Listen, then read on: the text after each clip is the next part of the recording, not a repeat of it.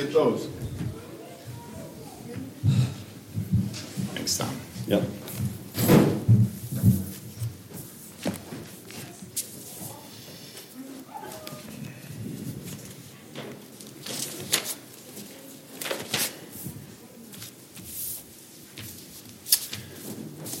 Our sermon text for the morning is from Matthew chapter 5.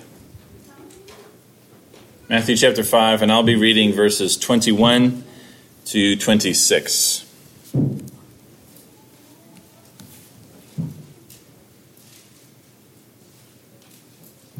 You have heard that it was said to those of old, "You shall not murder, and whoever murders will be liable to judgment."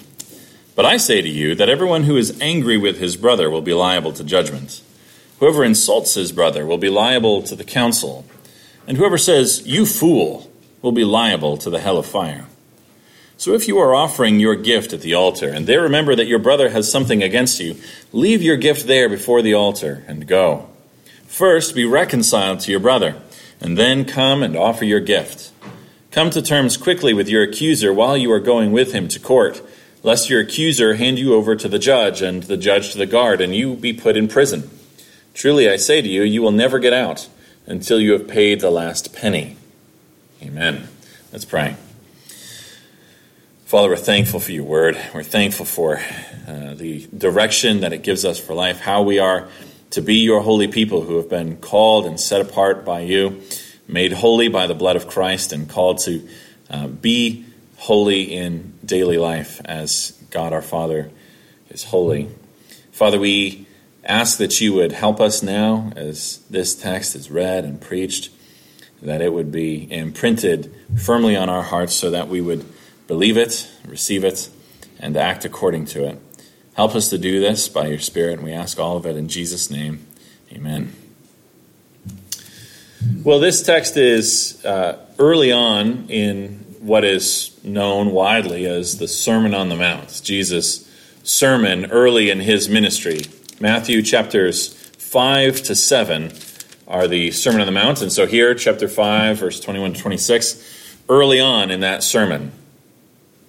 And this particular teaching of Jesus in the sermon marks the beginning of Jesus' divine interpretation of and expansion on the Old Testament law, which is something he'll do for the rest of chapter 5. Here Jesus is addressing the sixth commandment and then the seventh commandment afterward, and he goes through and is expounding on with divine authority these commands given in the Old Testament. And he does that because he's just said in verses 17 to 20 that he did not come to abolish the law, rather to fulfill the law. And so those who would be called his followers must keep these commandments. He says, whoever relaxes the least of one of these commandments and teaches others to do the same will be called least in the kingdom of heaven, but whoever does them and teaches them will be great in the kingdom of heaven. Not that we as Christians are bound to obey the Old Testament law in the same way in which the Jews were before the coming of Christ, but that God's people would be marked by holiness, and that holiness is described to us in perfect and accurate detail in the Old Testament law. We are enabled to be a holy people because we have God's Spirit indwelling us, because we've been saved by the blood of Jesus Christ, because we've been called out of darkness into light, because we have the Word of God that guides our way and illumines life for us. And so Jesus is expounding these commands. As Jesus ups the ante, so to speak, on these commands, applying them to those who would live in his kingdom, we need to remember three things. First, when we hear teaching like this, and let me back up first to say that when I say ups the ante, I mean that. If you were an Old Testament Jew listening to Jesus give the Sermon on the Mount, it would probably be at least somewhat depressing. Before I couldn't murder. Now I can't even hate my brother. Before I wasn't allowed to commit adultery. Now I can't even look at a woman with lustful intent. So on like that. It was not a case of Jesus coming and saying, you know what, guys? We gave the law a long time ago. we're about due for an update. And so let's just relax these a little bit, shall we? Jesus isn't saying that at all. He's upping the ante. God's people were to be holy in the Old Covenant, and that holiness was largely external. God's people had to be holy in the New Covenant from the heart outward to the actions. And so he is raising the bar. And so as he does that, I want you to remember three things. First, this kind of teaching from Jesus illustrates our need for the new birth. It illustrates our need for the perfect righteousness of Jesus that is counted to us by faith for the covering of sins by his blood. We don't reach the standard that Jesus is setting in our strength. If anyone thinks that he can keep this instruction perfectly on his own, let him try. Go ahead and let me know how that goes. Or actually, better yet, I'll ask your wife how that went, right? Or I'll ask your husband how that went. Oh, so how have they been doing with this, not being angry on their own? We can lie pretty easily, but our spouses know the truth, don't they? This really does illustrate the need for the new birth. If, on the other hand, someone is in despair because they know they can't keep these commands on their own. Sometimes we read these, right? And our response is like that of the tax collector in the temple. You can't even look up to heaven, beat your breast and cry out, Lord, have mercy on me, a sinner. There's this despair that we would ever be able to be justified. And if that's you, when you hear this, anyone who says, you fool, anyone who insults his brother and so on, is liable to the hell of fire. Remember that Jesus kept the law for us and bore the penalty of law breaking for us. Run to Jesus with your sin. He is all sufficient and gives full forgiveness and is rich in mercy. And so this illustrates the need for the new birth. Secondly, we need to remember that Jesus died so that we could obey his teaching. And so as new covenant believers, we don't look at this and say, yeah, we're supposed to be holy, but we can't. Jesus died, so I'm going to continue to live life as normal. That's not a Christian response. Remember that Paul says in Titus 2, Jesus gave himself up for us to redeem us from all lawlessness and to purify for himself a people for his own possession who are zealous for good works. And so the Christian response to this is, Lord, help me, because I know Jesus died so that we could obey his commands, so that the Spirit could be given. As we live by the Spirit, we for whom Christ died are able to live holy lives. The third thing we need to remember is that the Sermon on the Mount, Matthew chapters 5 to 7, isn't just a series of commands. If we think of this as just this litany, this list of rules with no context, we miss the point.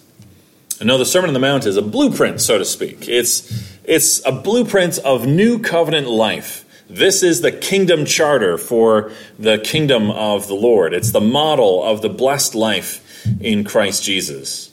And so we ought to heed the sermon and in full dependence on Christ's perfect sacrifice for us and on the enabling of the Holy Spirit, we ought to live out these commands with full assurance of faith in Jesus Christ. Well, that's by way of maybe preface. Here, Jesus is talking about anger. We need to heed Jesus' teaching here. Maybe that sounds like an obvious statement. We need to heed Jesus' teaching everywhere. But I mean it. You need to listen to Jesus here. I need to listen to Jesus here. Perhaps particularly here, because there are very few sins in our lives that are as justifiable to us as the sin of anger. Is that true for you? That is true for me. I don't know, maybe you have a perfect grip on your anger. Let's talk afterward. I'd like to know the secret. When I'm angry, I think, well, I'm not angry because I sinned. I'm angry because someone else has sinned against me. Is that what you think? It's so easy to think that. I'm not angry because I sinned. I'm angry because they sinned. And even if I am angry, can you blame me? Look at what I'm dealing with here. Look at what I have to put up with. Of course I'm angry. You can't blame me for being angry. Our sinful hearts want so badly to be justified in our anger. And so we need to pay careful attention to Jesus' words.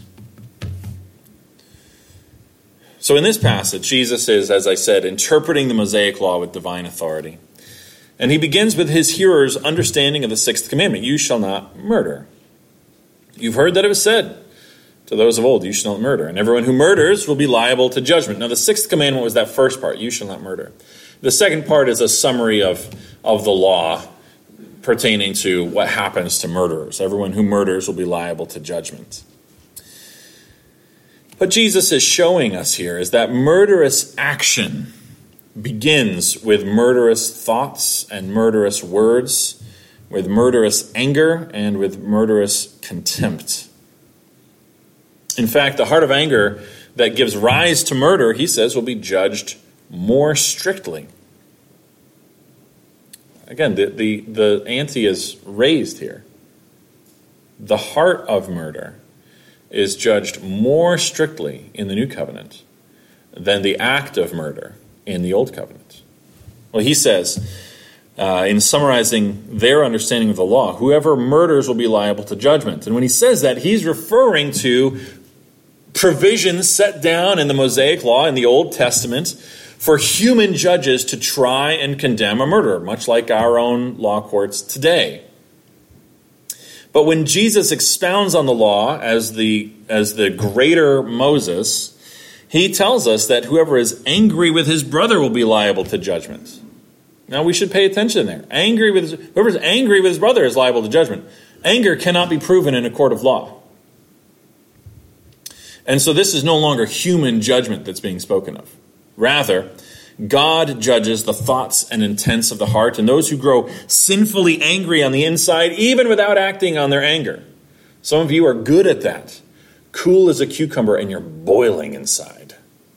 God judges the thoughts and intents of the angry heart there. God takes our sinful anger seriously. He does. If Christ had not borne the penalty for our sinful anger on the cross, how could we hope to stand before a holy God? No hope at all. Can you say that you've never been sinfully angry? Of course, I can't. Thank God for Jesus' sacrifice. Amen? We need this here. It's not only anger which is condemned here, but also contempt. I'm reading out of the ESV, and my translation smooths over the original in verse 22 by saying, whoever insults his brother. That's what I have there. Whoever insults his brother will be liable to the council. Well, the original insult is raka, and it means something like empty head or fool. It's an expression of absolute derision. It's similar to the word for fool that's used at the end of the verse 22. Whoever says you fool will be liable to the hell of fire. That's the word, by the way, from which we get our English word moron. That's the word. Whoever says you moron will be liable to the hell of fire. Taken together, these two words, these phrases, the attitude that Jesus is describing is one of absolute contempt. Contempt is, you can't talk about it without sort of trying to show it on your face. Contempt is that sort of disgust that says that the person I'm talking to is beneath my consideration. You're beneath me. Worthless. It's that sneer, the snide, condescending voice, the viciously biting sarcasm. Do you know what contempt is? Contempt is just sophisticated anger. It's anger that says, but I won't lower myself to your level. It's gentrified anger. It's anger with a pedigree behind it. It communicates superiority. The person on the receiving end of my contempt isn't even worthy to lick my boots. It's so destructive, this is. So destructive. And it is, I think, so pervasive in our age. We live in an age of contempt. Just turn on the TV, watch political discourse. Go online, participate in social media. There's sort of a rule. You may not know this. Maybe you don't browse comments on YouTube videos. But there's sort of a law of nature that applies to YouTube that says that no matter the YouTube video, no matter the content of the video, if you scroll down far enough in the YouTube comments, someone is going to call someone else a Nazi. Right? You can be watching a video of a children's birthday party and just scroll down, you Nazi, what is wrong with you, you communist, and it just gets ugly. That's contempt. It's things degrade in that way, the moral superiority. I think we forget that the person on the other side of the conversation from us is also made of flesh and blood, made in the image of God, capable of being wounded, just as we are. You know, John Gottman is a secular marriage counselor. And Gottman, what's unique about him is that he studied particular couples. He conducted a study of 195 couples for about 40 years, from newlyweds on. And the point of the study was to see what factors he could identify early in marriage that would lead to divorce within 7 years. And what factors, on the other hand, made for long-term commitment. The number one cause of divorce, according to John Gottman, that he can tell, he would videotape them for a half an hour, have them have a conversation about anything, and he could predict with 98% accuracy whether they would be divorced in 7 years. Is that amazing? The number one predictor of divorce, according to John Gottman, is contempt. It's that, you fool. In Christ, of course, our fate isn't sealed by the findings of a secular psychologist. And so I'm not saying, well, if you've ever seen contempt from your spouse in your marriage, you may as well end it now because it's going to end in 7 years. I'm not saying that. But think about how destructive contempt is. Even unbelievers know that this is destructive. Jesus makes it even clearer for us at the end of the verse. Do you want to deride, despise your brother, your sister for whom Christ died? Then you are liable to the hell of fire. That kind of foulness is never fitting for a citizen of Christ's kingdom. Never, ever, ever. And he is so strong as to say that it may in fact be evidence that you were never converted to begin with, liable to the hell of fire. Of course, if we're going to read this passage and think about Jesus' teaching here, we could bring up the charge that perhaps Jesus failed to practice what he preached concerning anger. Didn't Jesus get angry? Didn't he overturn tables? Didn't he get angry at those in the synagogue when they showed rampant unbelief in Mark chapter 3? Didn't he, in this same gospel in Matthew chapter 23, call the Pharisees blind fools? That's the same word, moron. He did all of that. Yes. All righteous anger.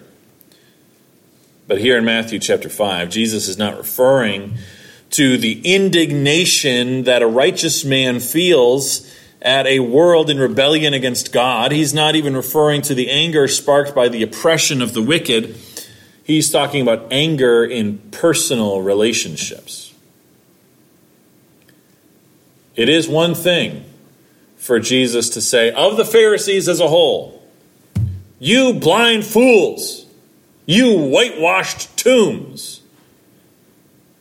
You look good on the outside, and inside you're full of dead men's bones. But in speaking to a specific person with whom he's in a personal relationship. We never see Jesus act this way.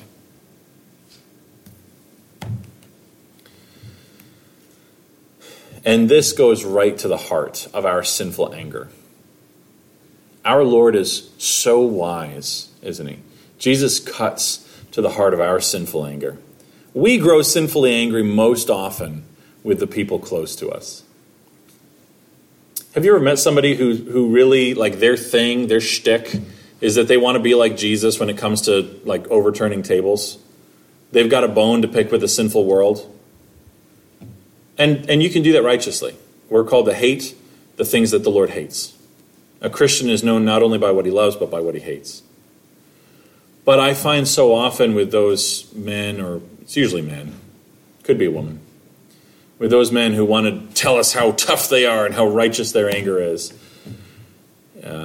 it's the ones close to them that bear the brunt of it. And that's not righteous anger. That's sinful anger. We grow angry with our friends, our neighbors, our family, our spouses, our children. That is what Jesus wants us to deal with. How does Jesus tell us that we ought to deal with sinful anger? That's the question. You know, in the early Middle Ages, if you can think back that far, pastors would often recommend that if someone was struggling with a particular kind of sin, then they ought to strive to put on the opposite virtue. So you have this sin, whatever's the opposite of that, try to put that on. So if someone struggled with greed, for example, they were encouraged to practice generosity. If they were gluttonous, they were encouraged to fast, and so on like that. It was called the doctrine of contraries. But that practice ultimately doesn't come from the Middle Ages, it comes from the Bible.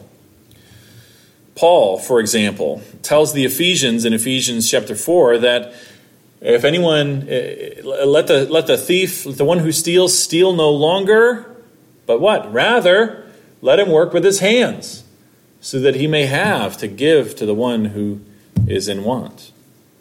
Right? That's what Jesus is commending here, that principle of contraries. Instead of anger and contempt, Jesus tells us in the rest of this passage that I read to have compassion and to take responsibility. This is in verses 23 to 26. See how Jesus commends compassion to us. In the first example, that of offering a gift at the altar, he says, if you're offering your gift at the altar, and there remember that your brother has something against you. That's not what we might expect. We might expect Jesus to say, so if you're offering your gift at the altar, and there you remember that you're really mad at your brother, or there remember that you have something against your brother. But he doesn't say that. How often do we perceive that someone has an issue with us and think, oh, that's their problem. They can deal with it or not. No skin off my back. You hear that someone has a problem with you and you think, well, until they come to me, I'm just going to keep quiet. But that sort of clearly marked out, clearly delineated, I am right, you're wrong approach is what gives anger such power over our hearts in the first place. That lack of compassion for a brother who is struggling is exactly what leads us to see our needs as ultimate, to see our brother's needs as peripheral. And so the call for us is to cultivate compassion. If you're given to anger, cultivate compassion, especially toward those that you find yourself angry toward. Right? Compassion is the sort of thing that will make anger wither on the vine. The heart of anger cannot coexist with the heart of compassion. Forgive me, my notes didn't print correctly, and I've just noticed this, so I'm pulling them up on my computer. My computer, what is this? Phone, I guess. We'll see if they're on my phone. You're just going to have to forgive me for a second. If not, I'll extemporize.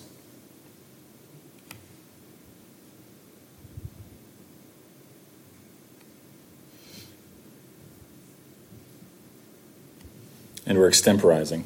Good. In both of these anecdotes that Jesus tells, the example of the altar and then of the courtroom, they commend a radical form of responsibility. So not just compassion, but responsibility. Radical responsibility. Responsibility that goes, we might say, above and beyond the call of duty. In both of these applications, it is in fact the other person in the conflict who has an issue. Look at it here. You're at the altar, you remember your brother has something against you. Or when your accuser is taking you to court. You're not the one taking your accuser to court. Or you're not the one accusing somebody else and taking them to court. In both of these, it is the other person who has the problem. And yet, Jesus tells us to make the first move. Go and be reconciled to your brother. Come to terms quickly with your accuser. And conventional wisdom, or worldly wisdom, would tell us that this is not our responsibility. He's suing me. It's not my responsibility to make things right with him. He has the issue with me. It's not my responsibility to make things right with him. And we can be childish about this, can't we? It's not my fault. It's his fault. And yet, God's wisdom is so much different from and so much better than conventional wisdom, isn't it? The wisdom of God is not like the wisdom of the world. And so if you have this heart of anger, Jesus would command you to practice a radical form of responsibility. It's the answer to what I think is probably one of the oldest questions. Am I my brother's keeper? Am I my brother's keeper? And the answer that Jesus gives is, of course. Of course you are. Because as Paul tells us, we are members of one another. And so here's my brother over here. Maybe he's the problem. Maybe he's got the problem. But I've got the heart of anger. I'm angry because he's let his problem come between him and I in our relationship. But I decide I'm going to wait. I'm going to let him deal with it.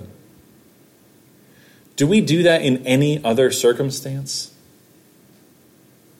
Do we say in respect to other sins, well, I know that you're drowning in your struggle against sin, but I won't lift a finger to help you unless you come and talk to me. Oh, Lord, I hope we don't do that in any of our other relationships or in respect to any other kinds of sin. But that we would take on the nature of Jesus Christ, our Lord, and go and bear the reproaches of those who reproach us, and go be rich in mercy and compassion. Those two habits, attitudes, virtues, practices, compassion and responsibility for others, will cause anger to die. Otherwise, we can read a passage like this and think, hold on a second. So he's been talking about murder and then anger. And then in verse 23, he just switches. He just changes the topic entirely. Jesus isn't random. He didn't lose his train of thought. He didn't, fail to check his notes when they printed. He knows exactly what he's saying. He's wise. He's the Lord. And what he's telling us is that if you have this heart of anger, which is murderous and will send you to hell apart from the cleansing work of Jesus Christ, if you have this heart of anger, you don't just get to the solution isn't to grit your teeth and grin and bear it and go, I won't be angry, I won't be angry, I won't be angry. But to reach out, right? I was talking with an older woman who I think is dealing with a lot of bitterness and a lot of anger because she goes to a church and their pastor left. But before he left, he sort of made some leadership decisions, appointed some people and to different positions that she really disagreed with and thought was very unhealthy. And then he left. And she said, he knew he was leaving when he did that. Why on earth would he do that instead of just let us take care of it and all of that? And she's looking at me, and she looks angry, and she's speaking. Her voice is raised, and she's speaking harshly. And I said, well, it sounds like this is the kind of thing for which you should call him. I mean, he moved away, but you have his phone number. He's not going to block your calls. He probably has no idea that you're angry with him. Call him. And she said, yeah. And another thing he did. And she continued on like that. Oh, man, anger's got us, doesn't it?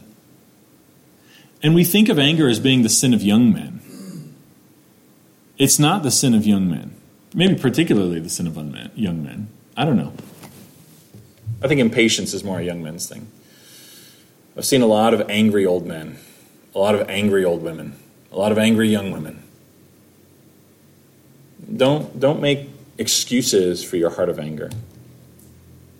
Rather, practice compassion toward your brothers and your sisters in the Lord. Take responsibility for the relationships that you have with those around you. Go to them. Be like the father in what is it, Luke 18, I think, who, seeing his son a long way off, ran to him. That's how we ought to live in Christ's kingdom. And the thing we need to always remember is that we could not have done this first. This is not the kind of command that a Jew could keep, or that an unbeliever or a secularist could keep, or that any other kind of heathen could keep. Left to ourselves, we were, in the words of Paul in Titus 3, hated by one another and hating one another. Our relationships were irrevocably broken. Despite what things look like on the surface, society is not in a good place when it's full of pagans. And yet, there was someone who knew that we were in rebellion against him. Our problem, not his. And he came, and he took the form of a servant, and he lived a righteous life, and he died a sinner's death in order to reconcile us back to God. And so this heart of reconciliation is the heart of Christ for sinners. It's what Jesus has done for you and for me. And so this is the kind of thing God helping us that we can do with and for and to each other. Amen? Let me pray for you. Father, I'm so thankful that you have not left us without a witness in the world, but that you've given us your word, and your word is sufficient. It teaches us all things that we need for life and for godliness, that by paying attention to and believing in the promises of your word, we become partakers in the divine nature, invited in to share in your fellowship, Father, Son, and Holy Spirit. God, we ask that you would help us to put aside sinful anger and instead to be compassionate and to love one another to the point of taking responsibility for each other. And Lord, if we have that knot of unrepentant sinful anger, would you melt our hearts of stone and give us a heart of flesh that loves you and trusts you and seeks to obey your commands. Bless us, we ask, as we seek to do this, and we ask it in Jesus' name. Amen.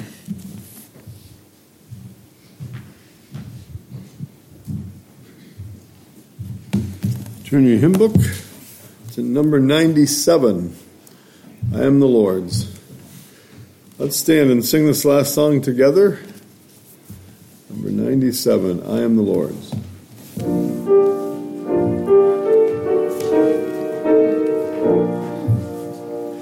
I am the Lord's, oh joy beyond expression, oh sweet response to voice of love divine. Faith joyous, yes, to the assuring whisper, fear not, I have redeemed thee, thou art mine.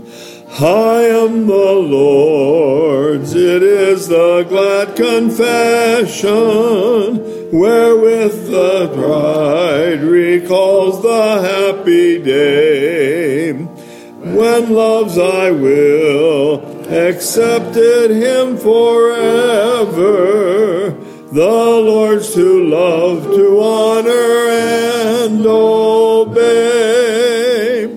I am the Lord's, yet teach me all it meaneth, all it involves of love and loyalty, of holy service, absolute surrender, and unreserved obedience unto thee. I am the Lord's, yes, body, soul, and spirit. Oh, seal them, Lord, forever I am thine. As thou beloved in thy grace and fullness, forever and forevermore art mine. Amen. Here, this benediction. Now may the Lord bless you and keep you. May the Lord cause his face to shine upon you and give you peace. May the Lord make it lift up the light of his countenance on you and give you his peace now and forevermore. Amen.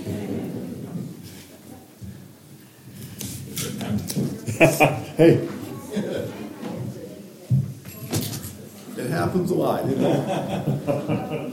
We think we got it, and a word that didn't fit.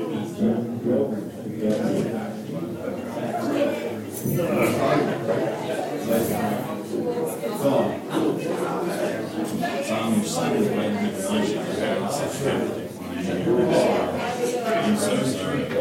Well, we wanted to. And then I told you my wife's like, there's a retreat with some friends that she hasn't seen in a decade. So she stayed back, and she stayed back.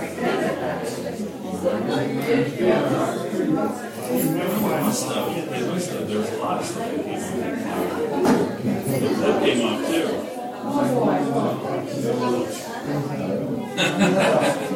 Let's go see.